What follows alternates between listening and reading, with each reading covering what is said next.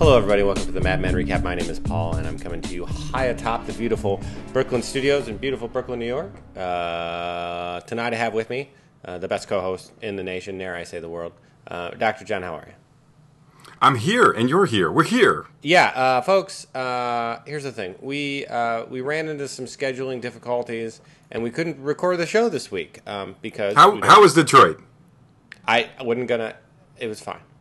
It was beautiful, John. I was at a wedding, but that makes it sound like you're blaming it on me, which is not the case, John. That's not true. I was back in Indianapolis myself, my friend. This is a two-party system, okay? Mm-hmm. Let's just be clear. Let's be clear. Right. So what we're doing is we're recording this on Sunday. I'm sorry, folks. We've made late a week. There's another show, Mad Men show, showing tonight. But we are here early to recap The Better Half. Are you ready, John? I'm ready. It was a good show. It was a fine show, John. I don't make excuses. That's not what I'm about, and that's not what I'm going to do. But as we discussed last time, it's all about learning three things. That's what I do. Every week I say to myself, Paul, is there any way possible that you could learn anything? And I always respond, because I talk to myself, I respond to myself and say, yes, Paul, of course, there's a possibility. And what I want you to do is strive for three, and I did, John. Would you like to What do you got? Them? Please. Right. Just like last week, though, I'm going to put a little spin on it. I'm taking this ball, I'm moving my two fingers just outside the stitches, and I'm going to whip it down the plate. It's going to curve a little bit. And what it is these are the three excuses I could have given for us not recording the show this week. Are you ready? This ought to be good. Are you ready for this? Okay, number one. Yeah. John, I locked myself out of my apartment. I'm sorry. Okay. Oh. Did you buy that? Nope. And the funny thing is, I know you've done that. I've done that. I have done that. And it's embarrassing. Number two. I've only done it once, too. Number two. So here's the thing, John. I wanted to record the show, and this gets a little touchy. So Kate realized that we've been recording the show all season without her. She went crazy, destroyed the studio. Well, we already know the soundboard's gone. What else is left? Well, yeah. Well, what we have this little can that I talk into. It's like have you seen that movie with the people and the thing, and they sing into a can, and then it gets put on a record? Oh, brother, where art thou? Yeah, I don't know. But yeah, something like that. And what happens is what we do is we do that. I talk into the can. It records on a record. It presses on a record. And then what I do is then I take that into Final Vinyl. I digitize it on my computer. And then I record that to a cassette tape. And then I take it to my friend Daryl. And somehow he gets it up on this internet web thingy. And that's how everyone gets it. What happens if Daryl's sick? If Daryl's sick, John, listen, he's not doing too good to begin with. So let's not even talk about him getting sick. I just wondered if he called his other brother Daryl. Yeah. No. There's only one Daryl. Please, no new her jokes on the show. We talked about this. Number three. I got lost on the way to the studio. No, that is true. You can't really spot that building, even though it is high atop the tower. That's what people don't realize. They think, hey, Paul probably just does this, in his apartment, on the couch next to the refrigerator. It's a New York apartment, folks. But that's not the case. I've rented a studio, high atop. There's this building in Brooklyn. It's the old. It's One Hanson Place. It's the old Williamsburg Bank of Brooklyn, even though it's not in Williamsburg technically. Anyway, you go up there, there's a clock tower. That's where I'm at right now. I'm in that clock tower sometimes, and what I have to, you can hear the hand, each minute, go, right, as it's going around. And what I do is I ask Daryl to digitally take that out, which is really, really a lot of labor for him. But John, we're not here to talk about where I record the show or why Kate destroyed the studio. No. We're here to talk about The Better Half, and I'm going to let you just jump off on that for us. All right. Well, this has a lot going for it. We had quite the Twitter interaction with this show, especially for the second half of The Better Half, which we'll get into, obviously, momentarily. But the show starts out in the workroom. Now here's what. So we got. No, that's not the workroom, John. That's the conference room. I'm sorry. I hate you're to right. split hairs. That's not what I do. That's what you do. But I thought I'd take a stab at it. How did it feel? It felt terrible. Good. Don't do it anymore. I feel sweaty. Just like Harry Crane, who looks very hungry. But Harry Crane's sitting in the room, and this is probably the second episode in a row where we don't know what is he doing. He's just sitting there being completely useless. But we have our big guys, Don, Pete Campbell, and our gentleman from CGC, our good friend, Chaw. Okay, it's not as if you forgot that, John. Do you know Chaw's full name? I do. I know it off the top of my head. Oh, I've been getting a lot of flack for getting the names wrong. I believe his name is Kenny Chaw. Or no, I'm sorry, Daryl Chaw. No, a lot of Daryl's going to go on. Isn't it Murphy? It's Murphy Shaw. You're right. I'm sorry. Murphy Shaw. Thank you. No problem. Yeah. So Chaw, Don, Pete, and Harry are all sitting in a room, and we're talking about Fleischmann's. We're talking about the first big client we've had since the merger. We're trying to get something right. They're hashing it out. Do we want to go, based on price, the fact that it is, in fact, the more expensive one, or go on taste, which is what Don's proposing? Chaw is sitting there with his tie draped over his shoulder as if he's going to work on a hot dog, but there's nothing in front of him. I'm not sure what if he's just trying to express to the world how hard he's working, or if they had just cleared the soup and we didn't see that. Maybe there is some food on the table. There is food on the table, so I guess I can cut him a little bit of a break. Here's the thing. I didn't even take it that way. I thought he was pretending he was in a windstorm. One of those. Is that not what it was? Stupid. Yeah. So anyways, the whole point of this scene, however, was to really set up the Peggy part of it. So they're going back and forth. Nobody's really listening to Pete, which is nothing new. Peggy walks by. They wave her in. I think if you notice, they do this great. They do because she actually says in the episode. Sometimes I think he is you, and they both like beckon her in the same way. If you look at I think it's 137 of the episode. Yeah. They both raise their hands and do a little beckoning wave for her to come in. And it's kind of setting that up what we're going to see at the very end, where, yes, they can be the same person. And they bring her in and try and get her opinion. Hey, what do you think's better? Price? Taste? And she refuses to give an answer, to weigh in. Pete says he's on Don's side. Don's like, do whatever you want. So it has a very unsatisfactory ending. It does. I would like to put my vote with Danny Chaw. Because he wants to make to position it as like the premium margarine, which would have been a great way to go. I think Don's wrong, but anyway. Listen, I don't think that Edwin Chaw really has the conviction behind it that Don does. I don't think.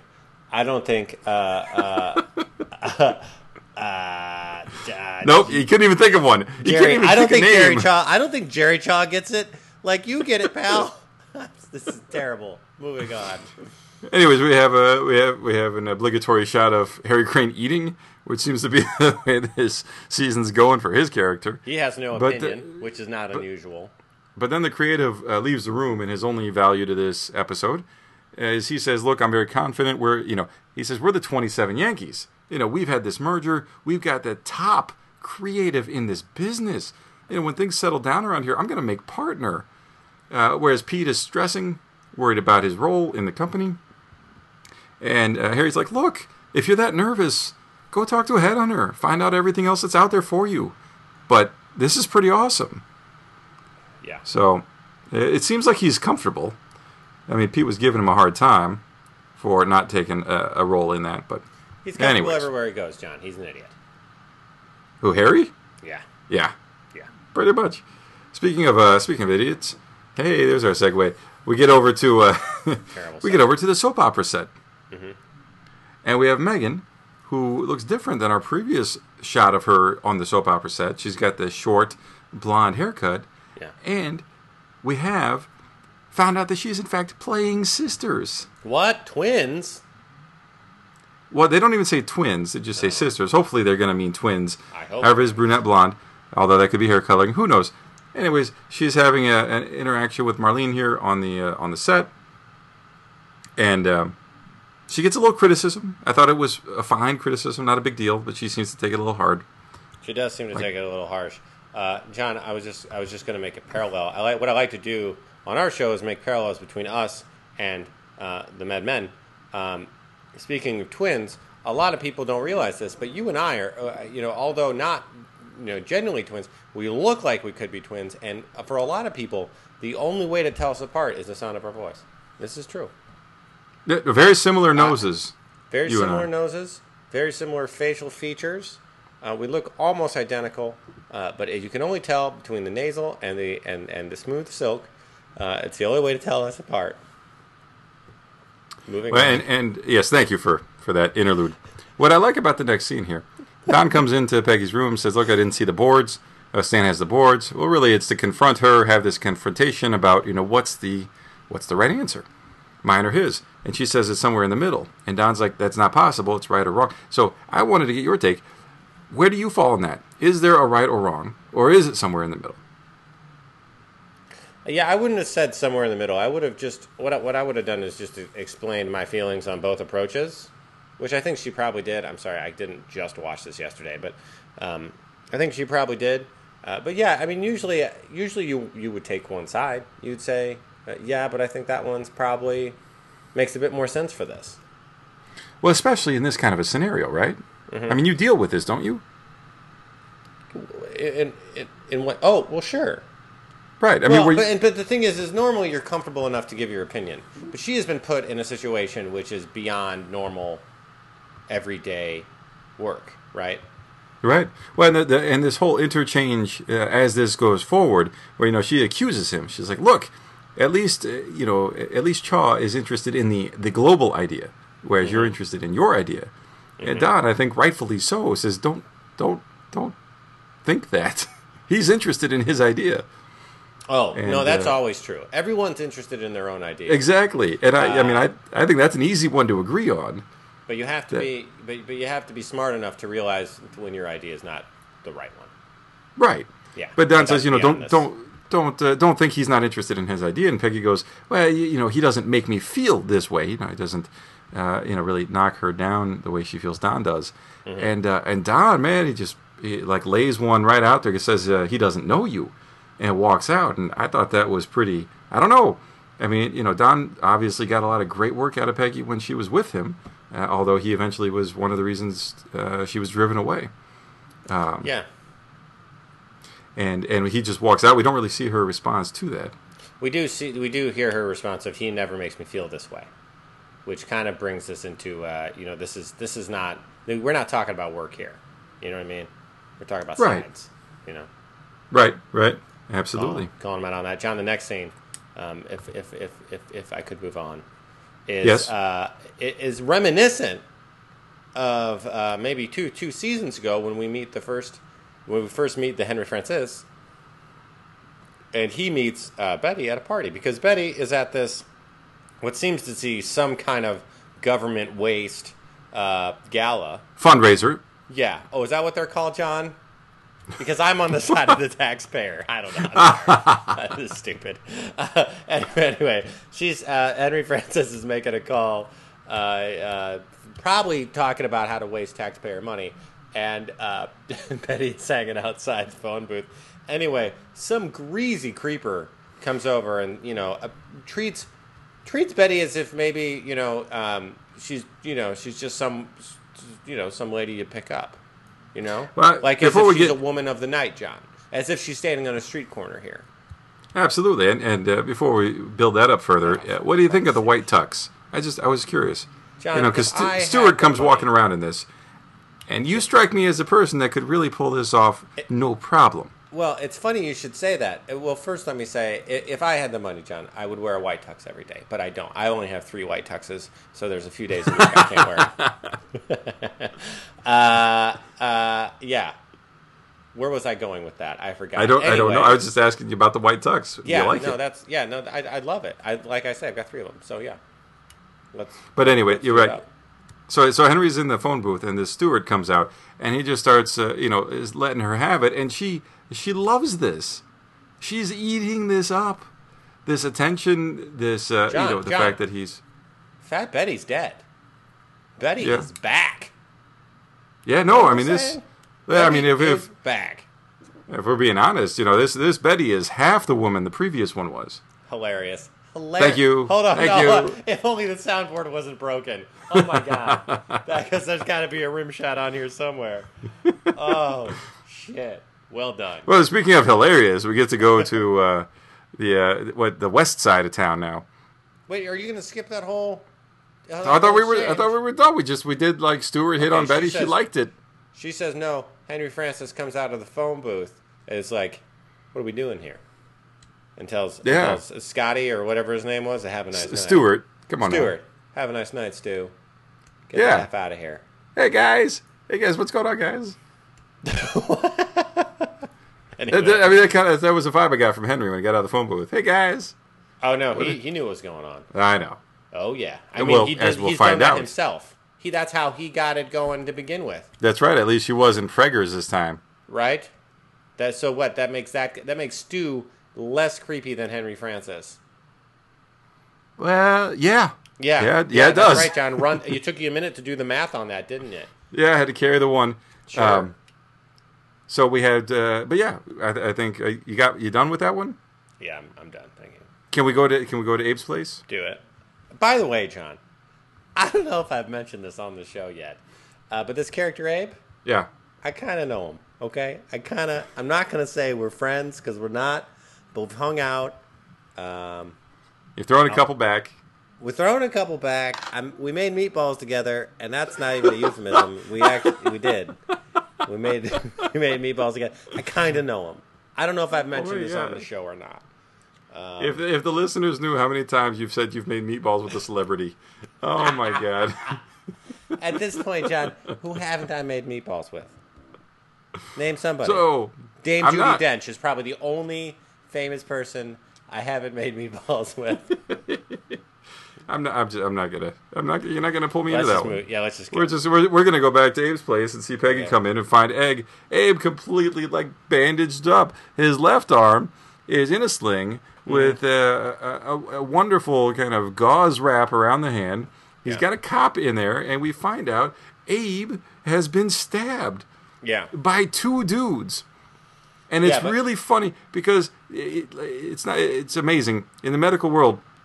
Most of I was talking with some emergency room doctors a while ago, and it's like, I tell you what, if we can catch these two guys, we'd solve all the world's problems. Because everybody comes in the emergency room, and the interview starts out with, Doc, I was minding my own business when these two dudes.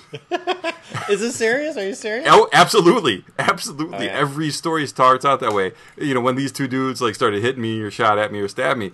And so the doc was joking around. He's like, look, if we can find these two dudes, we would solve a lot of problems. You know, Obamacare. Anyway, I'm sorry. I'm out of control tonight. Cheap jokes. Anyways, so Abe's not giving the officer much, and the officer giving him crap for not giving him any details. And eventually walks out, say, fine, I guess we're done. And, he was saying, were the people that stabbed you, were they African-American or Hispanic? And Abe's like, or white. And officer leaves and like, can you believe that fascist pig? I'm not going to give him a reason to shake down everybody that's walking the streets. Mm-hmm. And they have this interchange where she's like, look, you can't protect people that stab people. And Abe says, it's the system's fault. It's not their fault. They were brought here by slave ships. And Peggy with the left hook is like, well, I was brought here by you. Yeah. And I don't care if I take a loss. I'm going to sell this shithole. Yeah. And he makes a really feigned attempt at making up, saying, it's wonderful you're worried about me. I'm sorry, baby. I'm sorry. And I was wondering, didn't work. the thing I was wondering works. most about this episode is when she storms out, says, I'm going to bed, she tries to slam the doors closed, but really it's tough because they're sliding doors. And I didn't know if you would consider these double doors. No, here's the thing. Pocket doors and double doors are two different things, John. I'm glad you brought this up. I was hoping we'd get to talk about this. Double doors open like regular doors, but there's two, right? Now, I know you're confused here because these two doors slide, but they do not count as double doors. Those count as double pocket doors, okay? Say it right. But I will give it to Peggy. I think she slammed him very convincingly. Right. I'm very angry. Right. I mean, I could feel it. I could feel that anger, and that's acting. And she makes like the scowl face, and Yeah. she's doing it. Yeah, don't mess with her, man. She'll catch your stabbed arm in the pocket doors. This is stupid. Well, or What's she'll do next? worse than that, as we'll find out later. Okay. Yeah. Hey. But next we have, Don's coming back. He's had his day, kind of struggling with Peggy. Megan's had her day with apparently getting criticized. And even says like, "Oh, it was so terrible," and she says they hate me, and I was like, they just gave you a second part. Like, I don't know what how she's looking at this so negatively. Insecure, John. Insecurity. We've all got it. Okay, let's not put this on Megan. I mean, listen. All right. Right? Now, I'm do you think sorry, the insecurity Mr. comes Secure? from? Yeah, no, I'm very secure. I was wondering if her insecurity is coming more from her lack of overall experience, or more from her teeth. John. I don't know. John. Yeah. How dare? How dare? Wow. I don't make fun of people's teeth. Okay. Well, 'Cause that's what did you tough. think about the whole siren thing? Siren. Yeah. Oh, yeah, it's getting tough out there, pal. New York, and at that time, New York shitty. Okay. Right? Am I right? Well, I didn't folks? know because Not it anymore. was. I mean, I didn't the even sea back realize then. until the second or third time I listened through the show that this was part of the show. Yes. Because I mean, you got sirens all the time. I definitely get a handful. We were but it watching the was- show. It was funny. We were watching the show, and we would hear the sirens in the background, and we were watching it in the on the Lower East Side, and I kept saying to everybody, "Is that on the show?" Because that's probably a thing. Like, you know what I mean? Like trying to talk about the crime rate, but honestly, this could just be a guy getting stabbed outside by those two guys Abe didn't catch. Am I serious? Right? Or, well, I guess they're kids. Whatever. Right. These two dudes. Moving on. But now we get to now we get to the. I'm curious to see what you have to say about this this part of the episode where Henry kind of interrogates Betty about Stuart and their little interaction. Yeah. And how everybody was looking at her and he was groping her with his eyes and Yeah. all this stuff. What do you Yeah. say? And Betty like plays coy for a second. It's like, oh, he wanted to be with me all night. And man, Henry's loving this. Oh, he absolutely loves it. I think if you go back, because what I do after every episode is I go back through all the old episodes, every single one, and I try to find comparisons. I try to keep the characters straight, if you know what I'm saying. And Henry Francis has a history of getting randy in a car. Okay, for some Yes. reason, this guy wants to do it in a moving or non-moving vehicle with four wheels. I don't know. Is that a thing? Some Moving people are or furries. non-moving? I don't know. I don't have a weird thing like that. But this guy wants to do it in a car after he's a little mad. I love it. Well, so This he's guy's got a great. chauffeur, and apparently, I guess he enjoys having not Fat Betty, maybe. I'm gonna say, and I don't know, but he's probably cool with it. He loves her either way, John. It's not about that, okay? Okay. All right. Because as I've been told, love is blind, pal. Don't forget that. I Now- won't forget that. Now, love is blind. Love can still feel. So it's probably cool that she's a little thinner. Moving on. Wow. So at least we get to head back to the office. It's daytime. The sun's up, and we got the Roger family is here.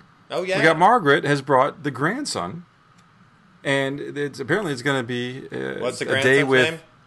What's that? What's the grandson's? I'm sorry. What's the grandson's name? I didn't hear you say it. We're going to go with Roy. Roy. Okay. Okay. Roy. But, I'm sorry, John. I know that you're okay, folks. Let me just give you a little behind baseball here. John is not as prepared for this episode as normal, and I'm taking full advantage. I'm sorry. Says, please call me out. I have done partial legwork as much as possible. Like you were saying, big week, and we'll see what I'm sorry. what kind of time we can devote to this. Taking advantage of. But anyways, it's going to be a big day. Roger and his grandson are going to head out. to the movies, and then or to the zoo, and then maybe a movie. And Joan hits him with a little, well, a normal work day then. Hey-oh. Pretty much. Joan's getting to see Roger with a little kid, kind of maybe thinking about, well, how would he be with his real little kid, her boy. And Margaret seems to be, very in good spirits after, Roger tried to make amends after his mom passed and be a little bit better with her. So things seem very positive right now. Exactly. They're playing around. Everybody seems to be in good spirits. And then I think the episode just takes an entire turn because we go to the place, I think it's been called the place where sadness goes to die. To kill itself.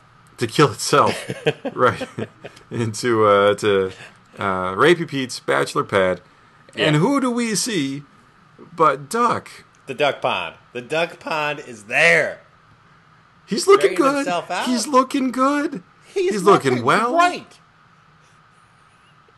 I didn't know ducks were made of rubber, John, because they bounce back. Oh, boy. Oh, folks, he's been thinking about that for 7 days. I'm sorry. So stupid. Anyway, apparently Duck is who you go to when you need a new job. Well, no, so Duck's doing what, we saw Freddie do several episodes ago, and he's, he's got connections, he's making the calls, he's finding job openings. And he actually offers Pete, a job. He's like, what do you think about seeing it from the other side? How'd you like something out in the Midwest? And he's like, no, how about something back here on Earth? Yeah, I'm with him on that. and Pete's looking very, very distant, very somber. And, and Duck actually takes a moment to offer a little bit of kind advice.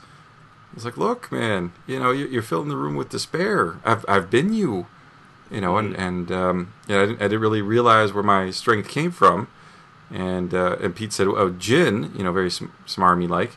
Dick. And for a second, I thought Duck was going to answer back with, no, Chauncey. But no. Sorry. He says, family. You got to, if you can get your family stuff straight, it's really going to help you moving forward. And Pete acknowledges, look, it's been a big distraction. You got to get right with you, pal. You know what I mean? Right. You got to get right with you. Yeah. Okay. So you can see Pete actually take that in, which was nice because he doesn't seem to take much in. No, except booze and turdiness.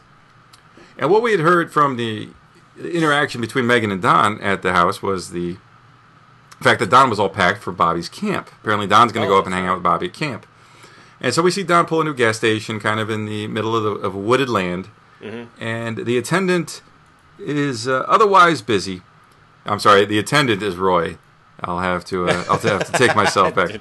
Scratch that off, okay. Yeah. So Roy is otherwise busy by oogling a lady's backside who's bent into the car. Don walks over, they oogle in tandem for a moment.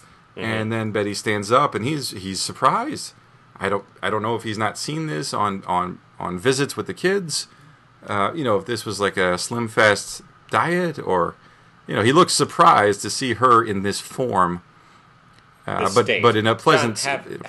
Now, just to give us a quick idea, was there a magic diet drug at this time, late 60s? It was very similar to the vitamin B shot that we saw last episode. Oh, really? Cocaine? Well, not cocaine, but no. Yeah, no. There was no magic drug, but there were the uppers. There were the kind of the speeds, the amphetamines. Yeah, you're just too hyped to eat. Pretty much. Nothing. Tastes as good as Skinny feels. Maybe she just kept repeating that to herself. As she held a bottle of Ready Whip in the right hand and smoked. Yeah. And smoked. Yeah. But anyway, so we see Betty's looking good. Don is appreciating Betty looking good. The ever-helpful Roy is trying to pass off directions, which are useless. And, really difficult directions. She looks as if she's having an aneurysm, and Don says, listen, just follow me. I caught it. We then find ourselves back in the office, John. Yes, and we're greeted by Moira, as you'll hear. Many people are familiar with Moiras, as was your complaint last time. That no one, in fact, knew a Moira. Yeah. No one knows a Moira. No one. No one knows a Moira. But anyways, they're coming back from Fleischman's. Fleischman's has called for some more information, so they've just done that. And now Chaw kind of loses it on Peggy. He's like, look, what are you doing? You touched my hand? You smiled? What is going on? This felt why did stupid. I kiss you? I don't understand what Teddy Chaw was doing here. It felt really... This felt like a serious come on to her. And as we see later in the episode, apparently it wasn't. I thought this was like kind of bad acted. I didn't like this scene. I agree with you, and it wasn't even so much that it was bad acting. I just didn't. Well, I guess the idea is to also set him up as a manipulator with the way this episode ends. Mm-hmm. Because we got we'll get to the end, but the way it ends, and he kind of just blows the whole thing off. Yeah. After whereas making here, this big scene with her. Yeah, he's saying like I'm in love with a coworker, and I think about it, and holds his head in his hand, and I don't want to do this. I can't. You got somebody. I got somebody. And on like the little behind the scenes thing, this is one of the reasons that Peggy even more likes him, because he doesn't act like that. Yeah. He doesn't freely womanize that she knows of outside of marriage. What I just realized? Yeah. Just what I just caught. This is really funny. So so they haven't got new mugs for the agency, and all the Sterling Cooper Draper Price people are drinking out of their SDP whatever mugs. Yeah. And on Chaw's desk, there's a Cutler Gleason Chaw mug.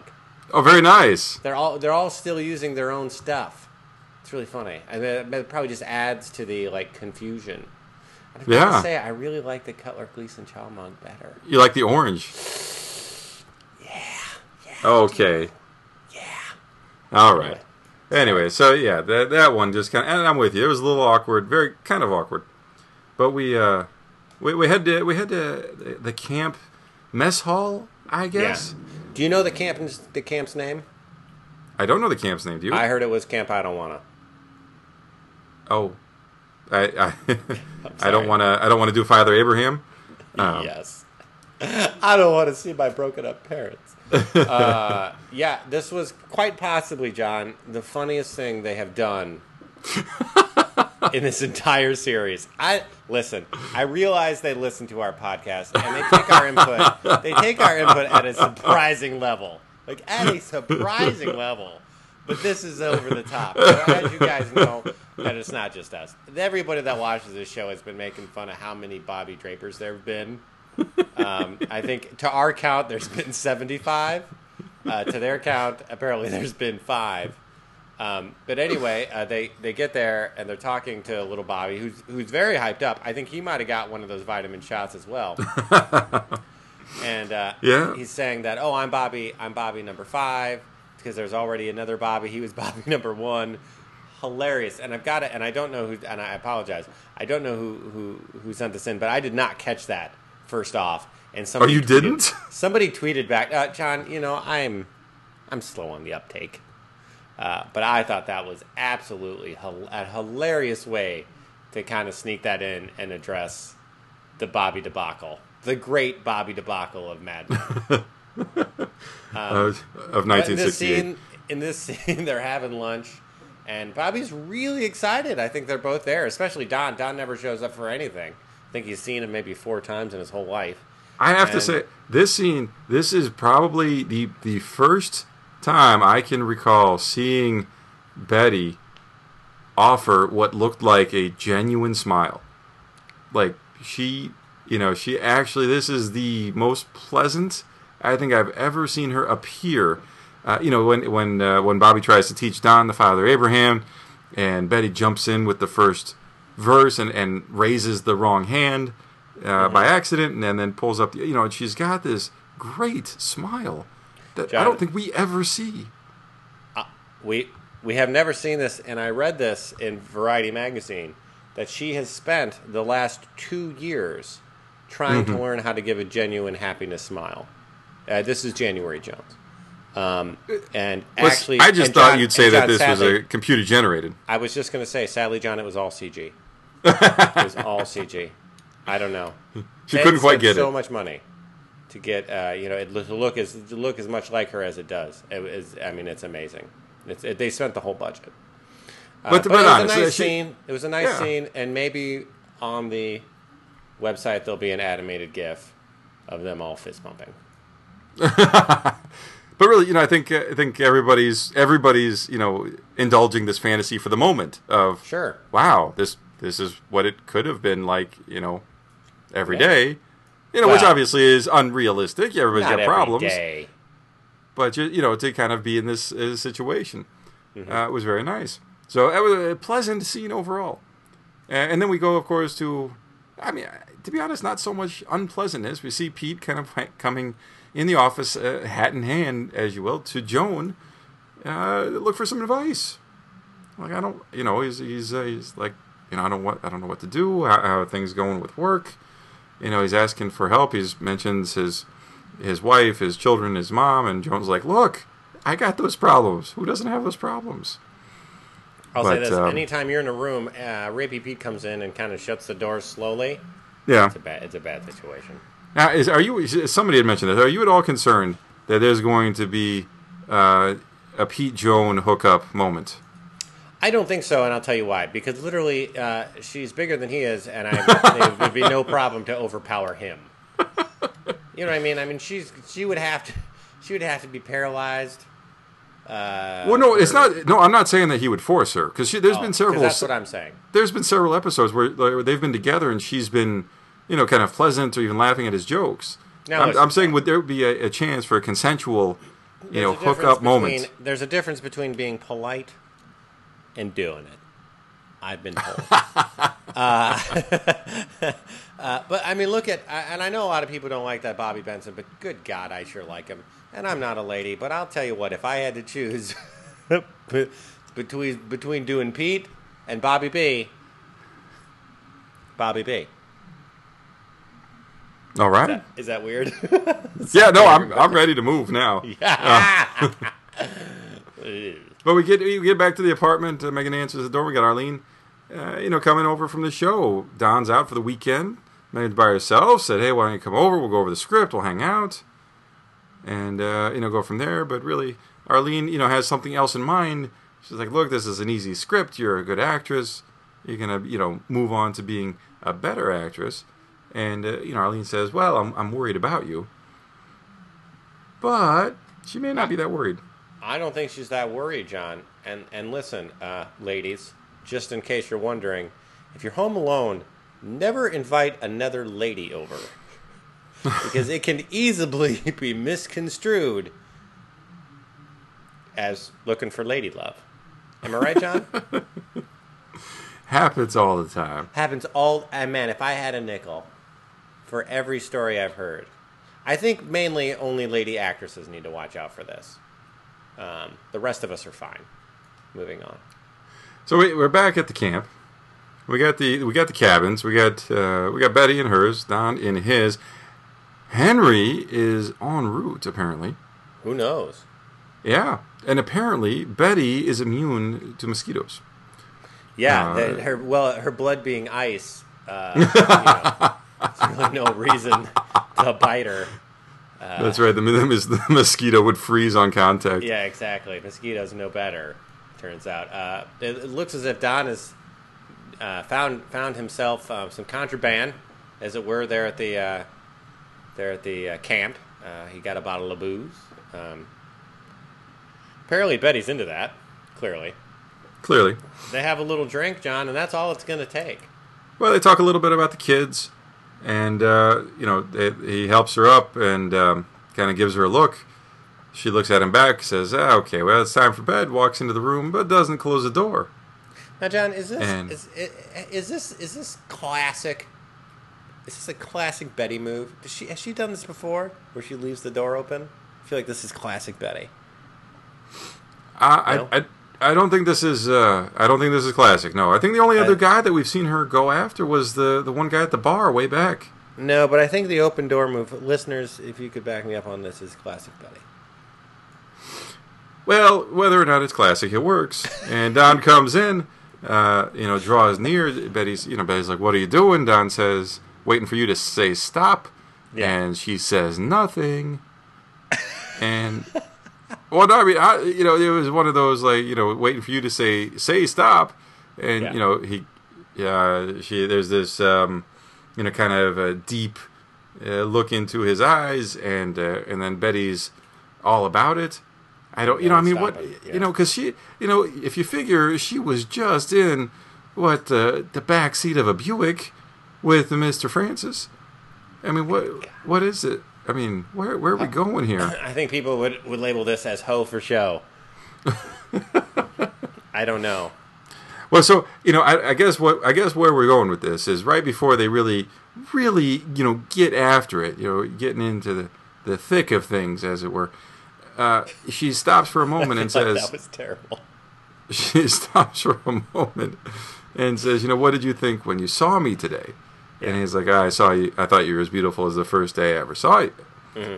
And I think that's what she's after. She's after those modeling days. She's after those times where she was. Well, who isn't, John? Well, I was a hand model, so I don't have the same. Well, and you've been lucky because you between us, we were really pulling down the cash as hand models because, as I said, we're nearly identical. Right. My hands got kind of mangled in a press accident. Your hands have continued to be absolutely beautiful. They're so soft. They are. They're just. It's like looking in the face of God. Okay, we're gonna pull this back. Anyways, but yeah, it feels like it's just insanely superficial with her. And we go, we get out of there just in the nick of time. And we head from one relatively unexpected kiss, although we'll have several listeners that will make claim to the fact that they knew this was coming.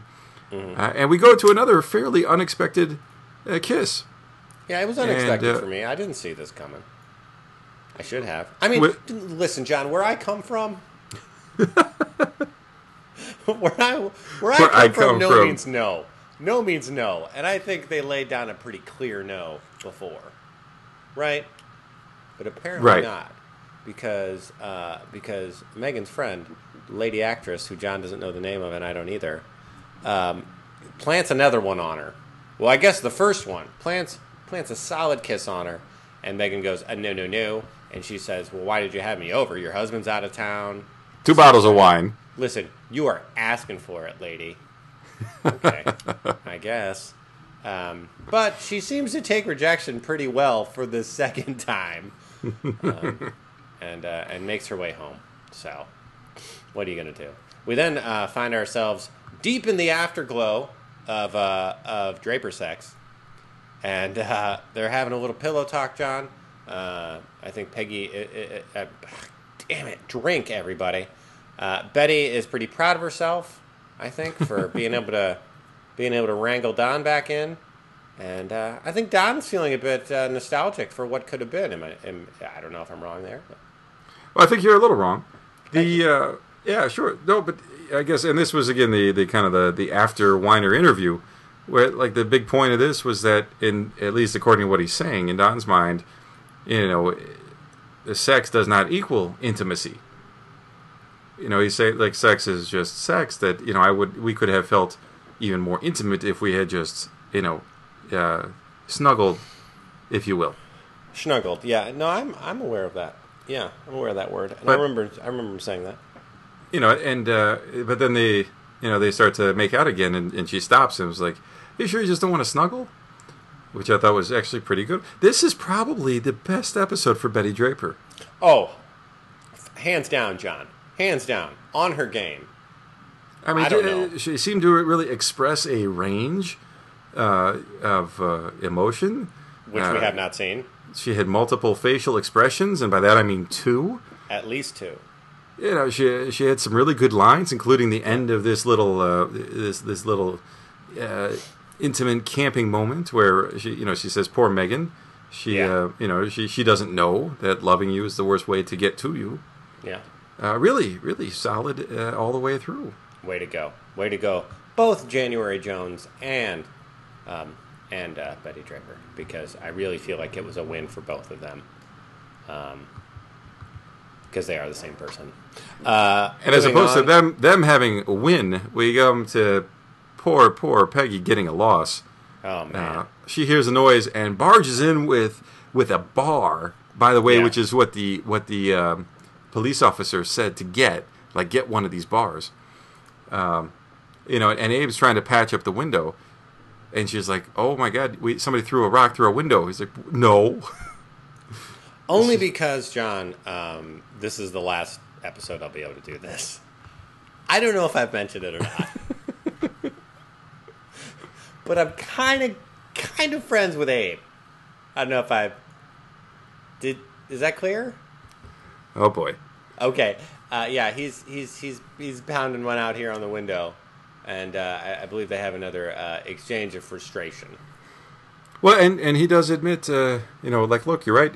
We got to get out of here. She said she's scared. She says she's got one hand, which is right. She doesn't know if they saw the cop come into the apartment that could make them a target. Yeah, sure.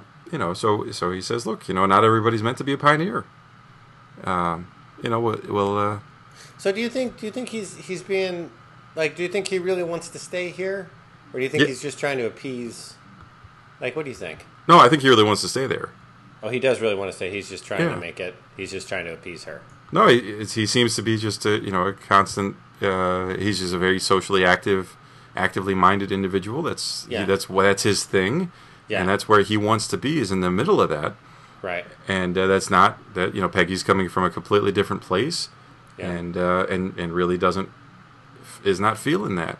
And I think in this moment, Abe is willing to, sacrifice his approach to this social activism and be a little more peripheral to appease Peggy.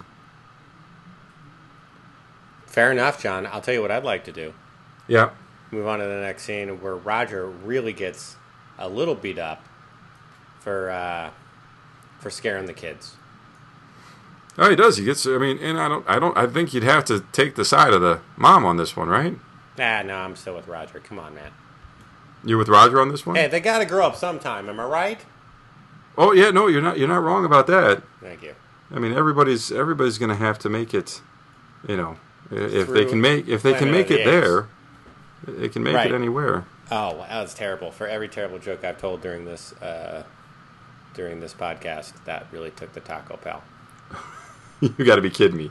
You've got to be kidding me. You're going to call me out on that one? I am. That was terrible. Oh, moving come on. Apparently, he took the boy to Planet of the Apes, and then Roger Scumbag was like, well, Don took his kid. No. That's not who you hold up as, your parenting North Star. You know what I'm saying? Well, that's what she points out. Yeah. Not good. And he continues to try and make excuses. It's why this is a good thing for the kid, and why this was fun, and he even tries to use himself as an example, saying, well, when I was his age, I saw the Golem, which of course piqued my interest, and I did find out that was a horror film from 1920, where a 16th century Prague Jewish rabbi creates a giant creature from clay and uses sorcery to bring it to life to protect the Jews from Prague in persecution. I heard the special effects in that one are amazing. Yeah, the 1920 special effects. Yeah, man, amazing. Back to the Future 2 style. Really good. But that gives us a good idea on Roger's age, though. It does. Because if he was 4 in 1920, then he's pretty much 50. Really? 52. Yeah. Oh. Huh. Okay, that's cool. So next thing we see Don waking up in the camping lodge. Now, do you think he's back at his back in his room? I don't think so. You don't, but Henry Francis has arrived. That's pretty ballsy on Betty's part. Absolutely. I think he must have meandered back to his room. Anyway, doesn't matter. Not important, folks, because what is important is that he comes into breakfast and he sees the good old Henry Francis and Betty chowing down in a way. And he goes over and says hello. And, as always, things are a little icy with Henry Francis. He doesn't like anybody sniffing, as they say. And then Don goes over into the corner and eats sadly by himself, while Henry Francis and Betty have a nice breakfast. Yeah, but he's kind of looking at Betty like, I don't know. I don't know if he's missing her, or if he feels like he just got played, or how he's taken that whole experience. I feel like he's taken it as like she totally tricked me, or not tricked me, but like she didn't feel like, but I feel like she did it so that she could make him feel like, look what you lost. Right. You know what I mean? And I don't know if anybody really has a problem with that. No, that's true. That's true. I mean, I guess that's her prerogative. Can we go back to Joan's place where Bobby Benson is hanging out in the coolest shorts in town? I don't know, my friend. Those are some aggressive shorts.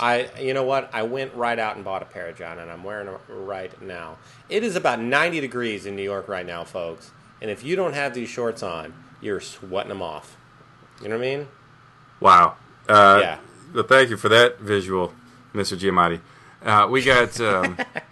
We got them talking briefly. They're going to go to the beach. They bring up Pete Campbell and his issue momentarily, and then Roger swings over in a very, what is that, plaid? Tweed? I don't know. Expressive? Yeah, I don't know. Just a jacket of print. Yeah, print jacket, yeah, for the weekend, just a casual jacket. Yeah. And brings, drops in and is surprised by Bob, and, everybody's a little awkward. Yeah. Because Bob apparently is unaware of this previous relationship. Bob didn't know they were buddies. Bobby B's like, what? And even though a lot of people knew that they were together, I don't think anybody knows that it's his kid. So. Maybe not. I think Bobby B can tell that something's a little askew. Of course. And this is not in Bobby B's plan. Because Bobby B is all about keeping everybody happy. Bobby B knows what side his bread is buttered on. Am I right? No, absolutely. He has both sides buttered. Bobby B is a genius. I can't wait till they flesh out whatever he's doing. Yeah, you know what it is? So what he has done is he's actually most interested in men's fashion, and he's starting a shorts line called Bobby B's Shorts. Bobby B's shorts. Like he doesn't do down to the knee, John. Because it's hot out there. If you know what I'm saying. No, you can't keep them on the shelves. Bobby B's Shorts. Anyways, so a little tension there. Joan obviously very uncomfortable, doesn't want to bring that up, and so they're getting ready to go, and then we go to nighttime in the Peggy Abe home, and she has turned her stick into an outright bayonet, steak knife, taped onto the end. I would have asked. I was worried she was going to ask if anyone had seen a white whale, because that thing looks like a Moby Dick killer. You know what I'm saying? Well, it might not get Moby Dick, but it definitely could take down a hipster, because she's hearing some noise. Yeah. She's looking out the window. All of a sudden, she hears something, whips around with just this fierce weapon in her hand, and really gives it to Abe right in the gut. And I'll be honest, man, this kills people. Like this type of injury would easily kill him. Yeah. Could easily kill him. Puncture a pretty vital organ, is what you're saying? Well, if it gets into the intestines, because because it's belly. Now, luckily, the intestines are kind of floaty, so it's actually tough to get the knife in there. Oh, there's a lot of slips between them. A lot of times? Right. Okay. So, provided the knife didn't get into the intestine, then he's got a pretty decent chance to survive. But if she breaks it into the intestine, that can go all kinds of bad. Yeah. And that's good to know. Thank you. And so they're in the ambulance riding back. She's apologetic, and Abe's like, she is apologetic in like the least apologetic way possible. You know what I mean? Well, like she's not like swooning, or I mean swooning's the wrong word, but you know what I mean. She's not like fawning over him. She's gonna be like, "You'll be fine." Well, but we didn't see the 15 minutes between then and now where she's probably apologized 25 times. And John, question. Yeah. Folks, this has nothing to do with Mad Men, and I apologize. But how could you take the knife? Why do you never take the knife out? So the idea is that if you've severed a blood vessel, right, and so you actually have the knife is keeps you from bleeding out. Exactly. Fair enough. Okay, moving on. Oh, before we get to, once you get stabbed by your girlfriend, it's best to break up with her. And Abe takes care of that post. He's not going to wait to get a transfusion. He's just it's done right now. And he does it with some panache here. He does something to the effect of every action by you is offensive to my very being. Really lets her have it. That seemed okay. Now, John, let's get back to the scene that everyone's talking about. Yep. Don gets back from his excursion to the woods, as it were. Right. And Megan is hanging out on the balcony. With a red starred shirt and her underwear. Now, John, there's been a lot of talk about this. We get a lot of emails. It was just in USA Today. Yes, the USA Today, everybody. There's everyone saying that this is a direct comparison to who? Sharon Tate. What? Yeah. Who's Sharon Tate? Did I say it? Is it? God, you're right, Paul. What's the name of the lady? I'm sorry. You lost me. I don't know. You didn't. Wait. We didn't prep with this. What are you talking about? We didn't. Hold on. You explain the scene. Well, so the scene is Don comes back from camp, comes back from his little fling with Betty. Megan's, hanging out. He says, "I missed you." She gives him this longing look and says, "I miss you every day." And he's very tender. He, gives her kind of what you call that, a face hug, and a little kiss. And it looks like, at least at this moment, he's going to make an effort to be more readily available for Megan. And that ends the scene. Now, are you ready with your Sharon Tate so forth? Yeah. You didn't get an email from anybody about this? I told you what, man. We got a ton of emails. Well, you did get an email from one of our listeners about this, because I read it in the email, and I also read it on the Intertron. But there's this comparison that everybody's making between Megan Draper and the great, Sharon Tate, who was killed. She was married to Roman Polanski and was killed by the Mansons. So she was also kind of a young actress coming into her own when she was murdered. Murder. And a lot of people are saying that the sirens in the background in this scene are kind of feeling that out. No? Foreshadowing? Wow. Maybe a Megan murder? I know you like to say it that way. Yeah. No, I think, obviously, I think there's been a ton of death foreshadowing over the course of this entire series. And, that, something like that. It does seem like a complete... it is a dead ringer kind of reference. Because of the T-shirt? I guess that's what I missed. Well, there's this photo. It was this photo that was taken in 1967 for Esquire magazine. Okay. And it has Sharon Tate in the same shirt and in her underwear. Oh wow! It's very. She's holding a bow and arrow, but besides that, it's like exactly the same. Oh, I see it. Yeah. Yeah. You do. Okay. And apparently someone had tweeted with the costume director of Mad Men, and he's like, "I'm not saying it isn't to do, but I'm not saying it is." So I think it's caused quite a firestorm on the internets about what that exactly means. Whether it's just a reference to Sharon Tate, which I guess it could be. Sure. Or whether it's actually a reference to where Megan is headed. Well, and I don't think that would be a surprise. And obviously, you could see that transpiring, where if something were untoward would happen to Megan, what kind of just awful spiral that could send Don, and perhaps the whole man falling off the building could come to fruition. But this is all speculation. All spec, John. All spec. But that's the end of the episode. That's not the end of it. What are you talking about? That's not the end of the... Shit. What are you talking about? No, that's not even close to the end of the episode. So we get back to the office. Roger comes into the office. He's got the Lincoln Logs for Kevin. He wants to be involved in his life. He had a great day with his grandson. That's been taken away from him. His daughter, it really has nothing really of interest to speak with him now after that. And he wants to be he had a great time with his grandson. He wants to be that father. And Joan's like, nope, I can't count on that. It's confusing. This way, right now, Kevin thinks that his father is a hero out at the battlefronts, and that's how we're going to keep it. And obviously leaves a very sour taste in Roger's mouth. And I think Joan's a little disappointed. Obviously, that she can't count on it, because I think she would like to involve him, but it's just, she knows Roger better than anybody, and we know Roger from what we've seen, and it would be tough.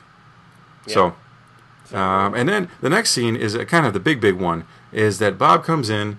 He's like, look, I don't want to make you uncomfortable, but it's come to my attention about your mom and her needing a nurse, and that Joan should have told you that.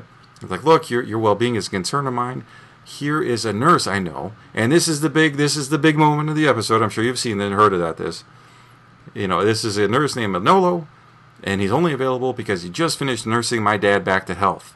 Mm-hmm. And that was like the big dun-dun-dun moment. Oh, right. Because at the beginning of the season, he had been found to have sent a large tray of goodies to the funeral for Roger's mom. And when confronted on it by Ken Cosgrove, he was saying, well, I feel like everybody needs a good thought. I know when my dad died, any positive thought helped. And so we have caught Bob Benson in kind of a very odd lie. In a lie. In a lie. And I think he's clearly, it's because Bobby B wants to be on the right side of everybody, so he makes up what he has to make up to make it right. Right. That's all. So anyways, now we come down where Peggy's, exhausted, she's disheveled, she's upset. She comes in and, Chaw, who had just had this, kind of intimate interaction with her just the other day, she's like, Abe's been stabbed, but, it's over. I've been dumped. And kind of looks at her, and Chaw, says, I'm sorry to hear that. And then, hey, you ready to work? It's Monday. I know, that was dick. Right? What a move. And, Peggy is looking rough.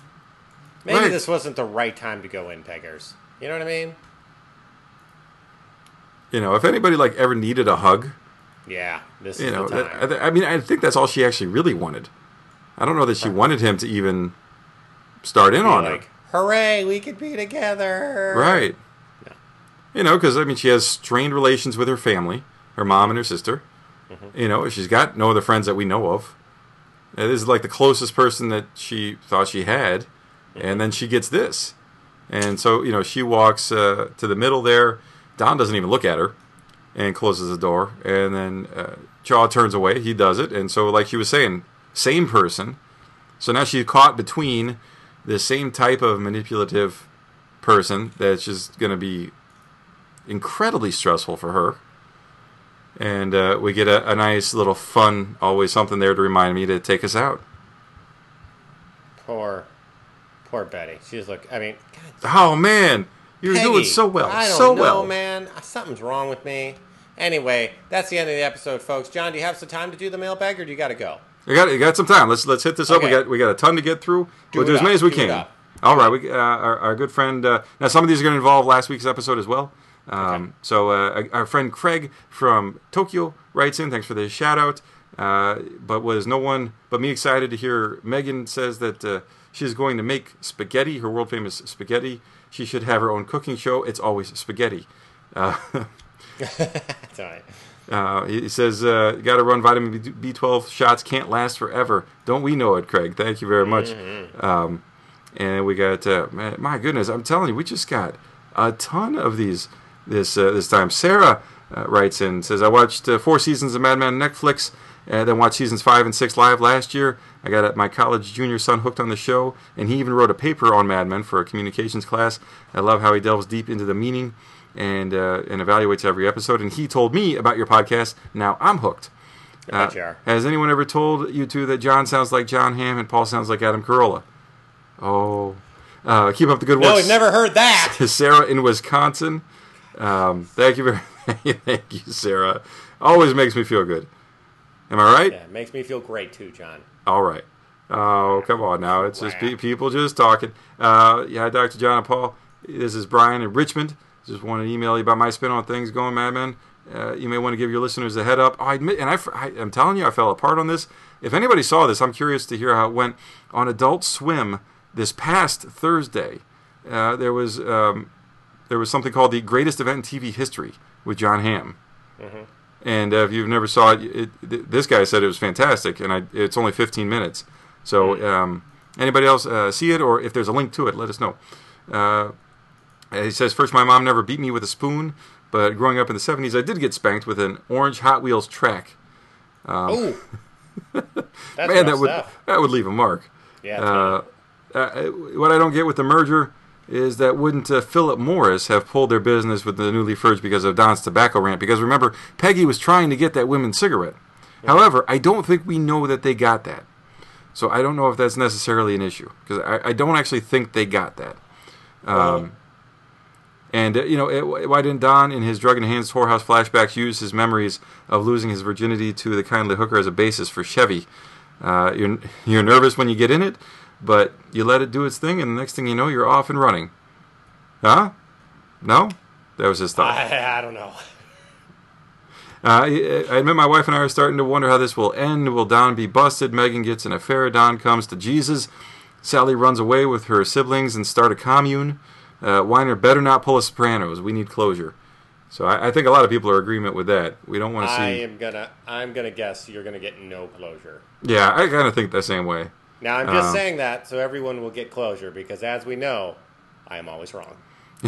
Our friends Leslie writes in from Canada and says, we think you guys are the best. We think Bob Benson is the equivalent to a red shirt in Star Trek, which means dead by the end of the season. Which I thought was pretty funny. Question, any thoughts on how often we see Don in an elevator? Also, am I along thinking we could see him take a tumble down an empty elevator shaft in the final episode? Because we saw that set up previous season. I think there's something to be thought of. That that empty elevator shaft probably comes back around at some point. You can't just throw it out there the way they did. Jared writes in and says, Don kept saying bad actor in the most recent podcast. And I'm sorry, I didn't go back to the tapes. I don't remember this. Are you referring to the trial actors, or is that some sort of expression I'm not familiar with? Please explain. Love the show. Jared, I'm sorry. Like I said, I didn't know which one that's talking about. Usually when I say bad actor, it's often in terms of some kind of medicine. So I might have said it in regards to the amphetamines, which can really get you messed up. Because I don't think that really our actors are quite good here. Mm-hmm. So we got Bob writes in, says, during the crash recap, Paul was talking about how important the Chevy account was to the agency's survival, and John said that the merged company had the same accounts, and so they could just split back. However, I am wrong. According to Bob, I am wrong that the agencies would have to resign some accounts that would have been conflicting. Mm-hmm. And I think Bob is absolutely right. Very, very well said.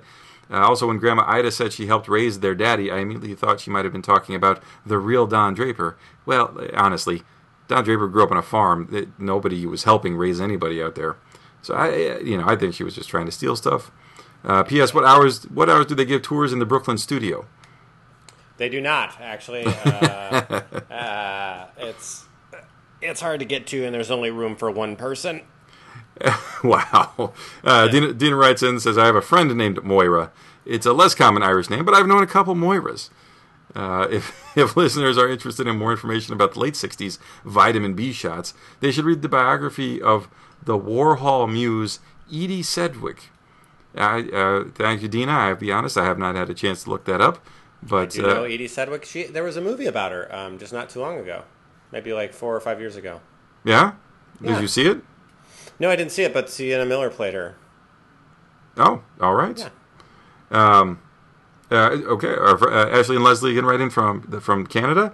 As Canadians, we would never say "we told you so," Paul. But this week's show must have surprised you with Don and Betty's arousing night at camp, huh? Who knew? Wink, wink. We did. Ashley and Leslie, and they actually had written in and said, "Do you think that they'd hook up?" And I had said that, in fact, I only thought they would hook up if she lost the fat, because Don is that superficial. And lo and behold, that's what happened. Oh, thanks for pointing out when you're right again, John. That's awesome. Moving on. No problem. Belinda writes in, Dr. John and Paul, so happy that Joan and Bob have gotten it on. I was hoping this would happen. Yay. As to Bob's true identity, I stand by my prediction last week, which I put in the comments section of your website. He's a super wealthy guy who is keeping his great privilege a secret so that he can make it on his business merits. So like kind of a version of Undercover Boss, maybe. I also learned, let's see, when Shaw tells you he is in love, he really means it until he finds out you're available. When packing for the beach, don't forget your super sexy, tighty-whitey Bob Bunsen short shorts. Bob has a financial interest in the Anthora Paper Coffee Cup Company because he's always got that. This is true. Roger Sterling should under no circumstances be around children. When your husband's away and you invite your girlfriend over to play, it's only natural that she assumes you want to make out. And when you stab your oily, ungrateful, long-haired, freeloading hippie boyfriend in the stomach and rush him to the hospital, don't be surprised when he dumps your corporate stooge arse in the ambulance. Wow. And the last one from Belinda from London, Matthew Weiner knows that we are counting the bobbies. Yeah, man. Yeah, us and everybody else. And just to add that, thinking that Pete's sad sack Rapey Campbell is a very, very generous person requires Bob Bunsen to own the patent on rose-tinted glasses. And a horrible thought, what if Bob is actually gay and has stepped up to the role of Joan's gay best friend? Oh, my. That's a brilliant one. Well done. You think so? You might be able to get behind that one? I don't know. That's clever. I didn't see that. It was a good idea. So we got Shannon from Oklahoma, Tulsa, writes in Sunday morning while doing some light housekeeping, I tripped and fell carrying a laundry basket. It was a pretty bad, nasty fall. Banged up my right knee and hip and gave myself a concussion. So you can understand why I was mistrustful of my eyes when I saw Don flirting with Betty Monster. And I had to blink a few times and call the ER saying I'm hallucinating when they got to bed together. What the holy hell is wrong with Don? Does he hate himself that much? The scene where Betty was at the fundraiser was pretty funny. I thought for a minute we might have Henry Francis 2.0 on our hands with Stewart. And Paul, what's up with your buddy Abe? Was he dating Peggy just for the articles? Is that what he's trying to say on his fake deathbed? I don't know. Abe looked pretty rough. That guy was pale and he had a knife in his abdomen. Like, that's bad news. I think we need to cut him a little break for whatever he did when he's got a knife in his stomach. Yeah. But let's see, we got Mike from Omaha writes in. It says, I called the Don and Betty affair from the very first frame Betty Monster appeared in. And since I have a gift for this, allow me to make an even bolder prediction. Season 7 will end with Bob Benson as the sole executive of the firm. It will involve both seduction and romance, marrying Joan, a heartbroken and very high Roger jumping off the building, and Joan leaving the firm to raise their 3 children. Certain death, like Bert. Treachery, Bobby will scald Pete with a second cup of coffee and impale Don on a knife taped to a pole. Oh, all right. And Shaw consumed in a fiery plane crash and corruption as Cutler is arrested for being a massive underground porno kingpin, a.k.a. Brooklyn Knight. Folks, save it for the prediction show. Oh my! That's true. We could have held on to that one for a while. Yeah. And we got let's see, Bob Benson caught in a bullfish. So again, we got several of these that yes, Bob lied. The first thing about his dad to Ken and now to Pete. Unless he had 2 dads, of course. Nice. Then it wouldn't be a lie. Nice. But that was from John. We got Jason gave us 3 things of his from the crash. If I'm listening to this show, my time is not valuable. This is what he got from our podcast. Probably. Things don't stank when it's cold. This is true. And Paul is on Team John. That's also true. If I had to pick a team, I'd be on yours, pal. Thank you very much, Jason.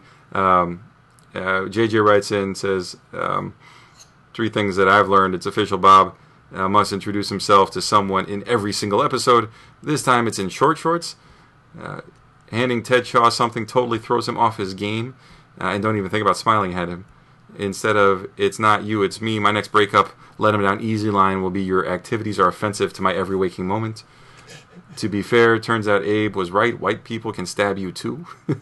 This is true.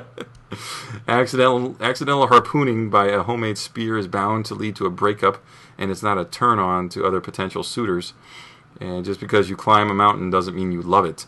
Really sounds like a takeaway lesson from an episode of TLC's My Strange Addiction. Thank you very much, JJ. We got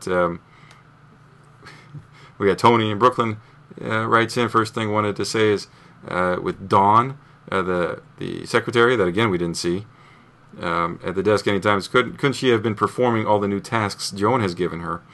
Yeah, perhaps. And Grandma Ida, was I the only one that thought it was a possibility she was somehow connected with Don Draper? Yeah, well, not the only one, but no, there's no way that she was connected with Don. And I know we're all glad Fat Betty is back to being Betty Monster, but are we all so glad to see them together again? I was not. Were you upset about it? I mean, it's not. I don't really. They're not together. They're not together. You though. know, it's just stupid. Yeah, exactly. Right. And this was going to happen. You know what? Right.